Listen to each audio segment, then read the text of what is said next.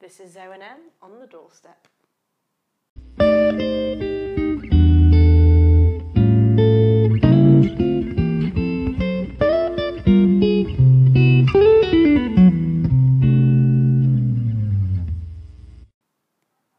This is episode 3, winter hiking with snowshoes. So yesterday we went up to a place called Devereux, near the Swiss border, to do snowshoeing, which is a new sport for both of us. Yeah, this is the first time Zoe tried, and I tried for the first time last weekend. It's actually a very popular activity in Italy. Yeah, seems it. I'd never really heard of it before, apart from a friend's mum who, instead of skiing, snowshoed, but I hadn't realised it was such a big thing here, let's say. Yeah, it seems pretty normal. Like, I don't know about you, but my Instagram feed is pretty much full of people doing the ciaspolata, which is the Italian way of saying going for a snowshoe hike, essentially. And yeah, so we decided we should try and join the hike. give it a go. Say. Yeah, join the hike. Integrate into Italian life and get the ciaspolata underway. Exactly. So first we'll tell you a little bit about our experience and our thoughts on snowshoeing, and then we'll tell you a bit about how we organised it and how to plan a ciaspolata. So what we both said yesterday when we were hiking through the mountains was that it's actually a really nice and accessible way to get to the mountains without having to ski or without having to have a lot of technical know-how. Yeah, exactly. So we're both obviously into climbing, but the world of ice climbing, for example, requires an awful lot of gear and a lot of knowledge as well that neither of us really have. Yeah, although I think you can go with a guide, but it's also a question of something, expense. Like, yeah, also exactly. the snowshoes, it's much less expensive. And I think for me, a certain level of fitness as well, in that most people can hike, most young, relatively fit people can hike. Walk, you can even say. Exactly, you're walking really. So whereas skiing, which is another popular sport, we both do it, you can tend to end up with people of different levels if they haven't done it before or aren't so used to it. And you definitely need to take lessons to know how to do it with the snowshoes. You can hire the shoes and then you can wear them and you just have to walk. And right. Everyone pretty much I guess that's why it's so do that. popular with groups of friends, families in Italy, because anyone can do it. So it's definitely more sociable as well than skiing. Yeah, I felt like I had because you can walk and talk. Walking along, as you find with any hike, you can walk and talk, or be on your own and have a think. Yeah, true. Yeah, I hadn't thought about that actually. You could just go by yourself. Depending on safety. But I felt like it was.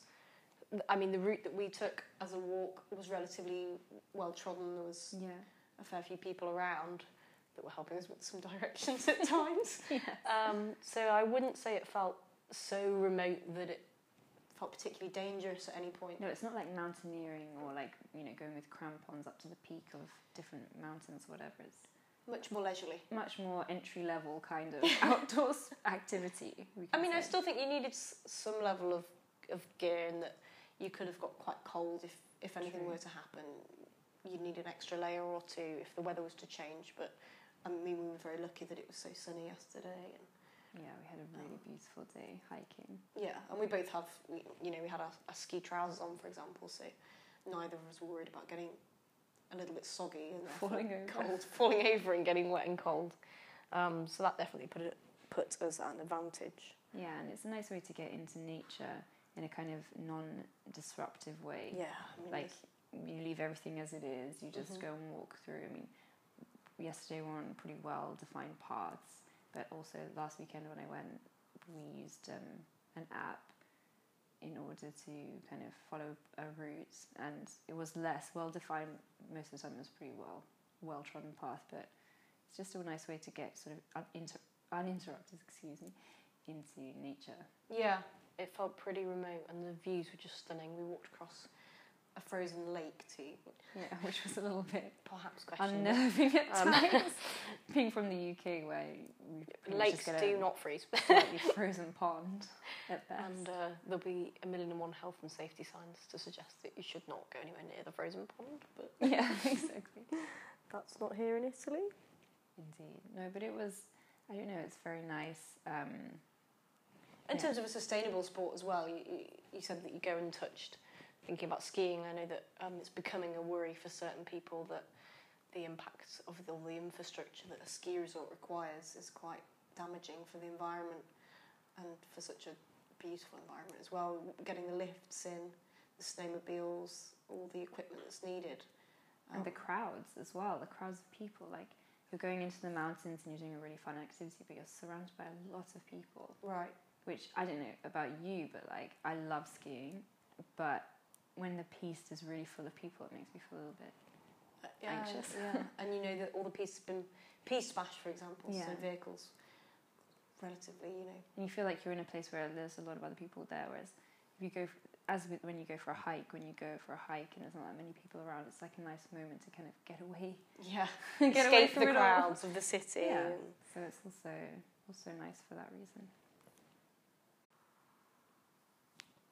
I guess it's a nice compromise to do perhaps one day skiing and then one day snowshoeing, where you get a bit of both. You get the Best of both worlds. the best of both worlds, yeah.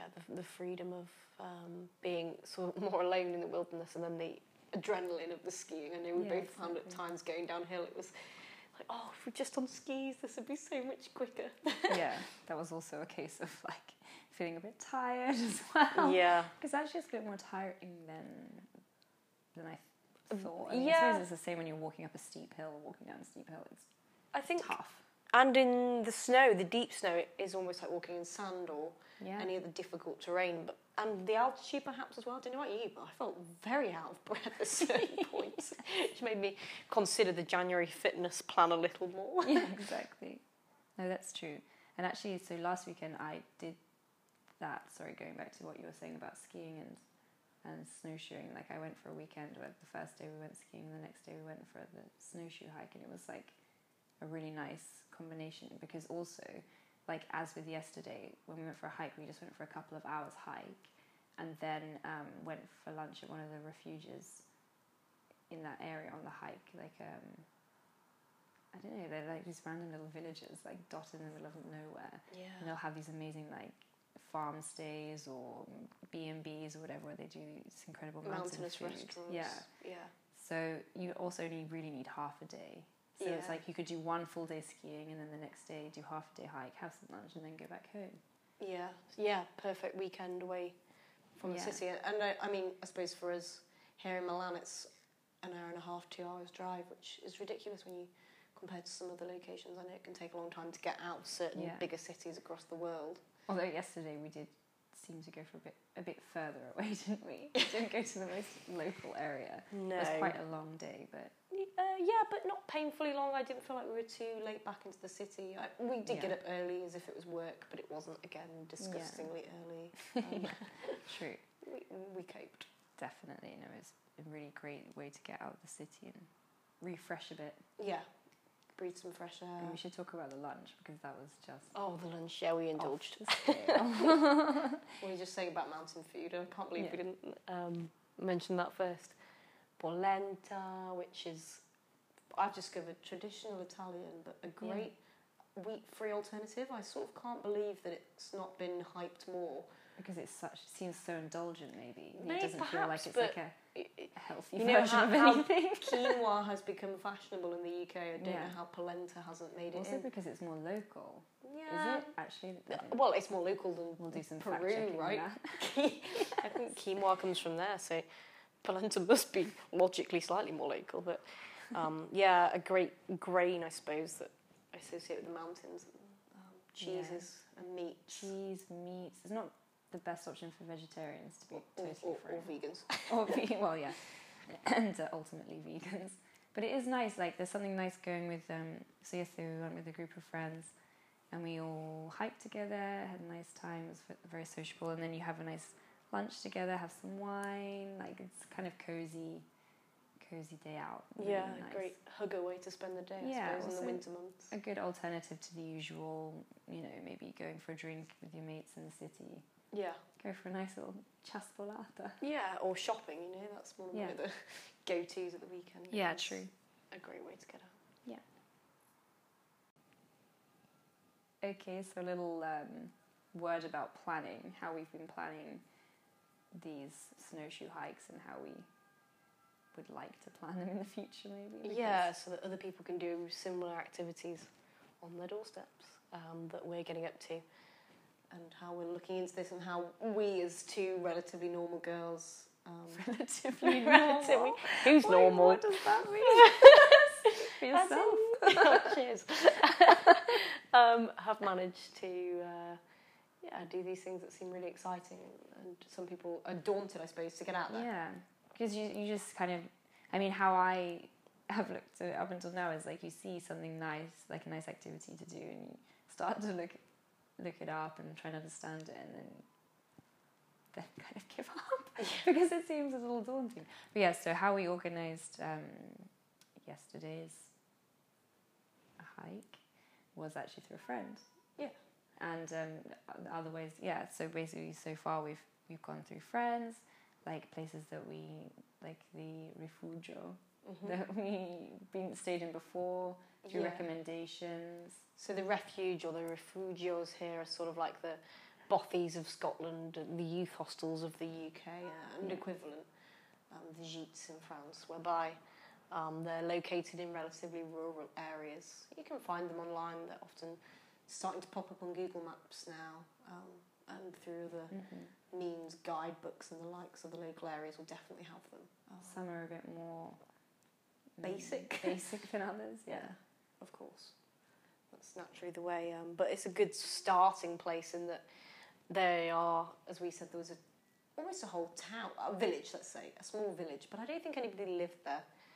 But it was a good base whereby we could then get into even more rural surroundings, but there was still that safety of there was going to be food nearby, and some people were gathering. So essentially first it's like find the area in which you want to organise your hike, look for the different refuges, and see if one of those might also hire the snowshoes. Yeah. Or you could maybe book the lunch. So, for example, in our hike that we just did, we hired the snowshoes directly at the starting point of the hike, and then we booked our lunch, because you don't want to be walking for an hour and then get to the restaurant and find you can't eat anything. Yeah, that would not be ideal. Difficult. So yeah, some hungry people around, I'd imagine, if that was going to be the case. Yes. We were all a little bit hungry, weren't we? And the other thing to note is find out where you can get to, because we were lucky that we had two friends who were drivers who have cars here. Yeah, and it would have been relatively tricky, I think, without a car. Yeah. I mean, there's other places that we could plan to go to, and we're looking at planning by using public transport. Yeah. But often the clues in the name, if it's rural, the public transport can be a bit of a pain. Yeah, potentially prohibitive. Yeah. But that's our next step, isn't it? We're going to try and look up a hike that we can get to, that we can reach on public transport. Yeah, be it through trains or buses. Or a combination of the two. Or a combination of the two, exactly. So I think there's always ways around it if you're keen to do it, and keen to put a bit of time into some research. It's just the first point is to try and understand, I suppose, the area in which you would like to hike. And I think also, that's the old-fashioned reading. Yeah, online forums. Ask for your friends. Like, maybe reach out to people. I don't know how active some. I mean, I don't really mind commenting on people's pictures on Instagram, even though I don't know the person. So, like, if you see a hike, maybe that someone's done nearby locally to you, and you're not really that sure, you can also reach out to people. Yeah. I think, generally speaking, people are pretty receptive. I think sometimes as a generation we forget the good old ideas of community and asking for help. We were saying that you expect to have all the information to hand, and sometimes it's not there, whereas if you just ask someone, it's actually easier to access than it being on a slightly strange online corner of the internet.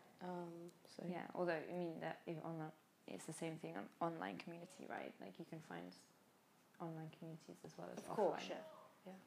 But yeah, so that's, I think, at the starting point. Reach out, try and get as informed and as much information as possible. And get out there. So we hope that's inspired you to maybe get out this winter, try something a bit different, a new sport, get some fresh air. It's part of the January New Year's resolutions. And not to be intimidated by, going out into the mountains. Exactly, yeah. And breathing some fresh air, doing something a bit different perhaps. Something we didn't mention earlier actually, which is also quite important, is that there are plenty of organised hikes with guides, mountain guides. So that's also something else we'll put in our description to link the notes in the bio, exactly, yeah. Sometimes it's a nice start. If you feel a little bit underconfident, a guide can take you, and then you can do it yourself the next time, perhaps. Exactly. It's a good platform, I suppose. Yeah. So, yeah, we'd love to hear about any trips, any new sports that you've tried in the new year. Let us know. Also, we would also like to know what other options you have for winter activities. Yeah, please drop us a message. Have a good week. Bye.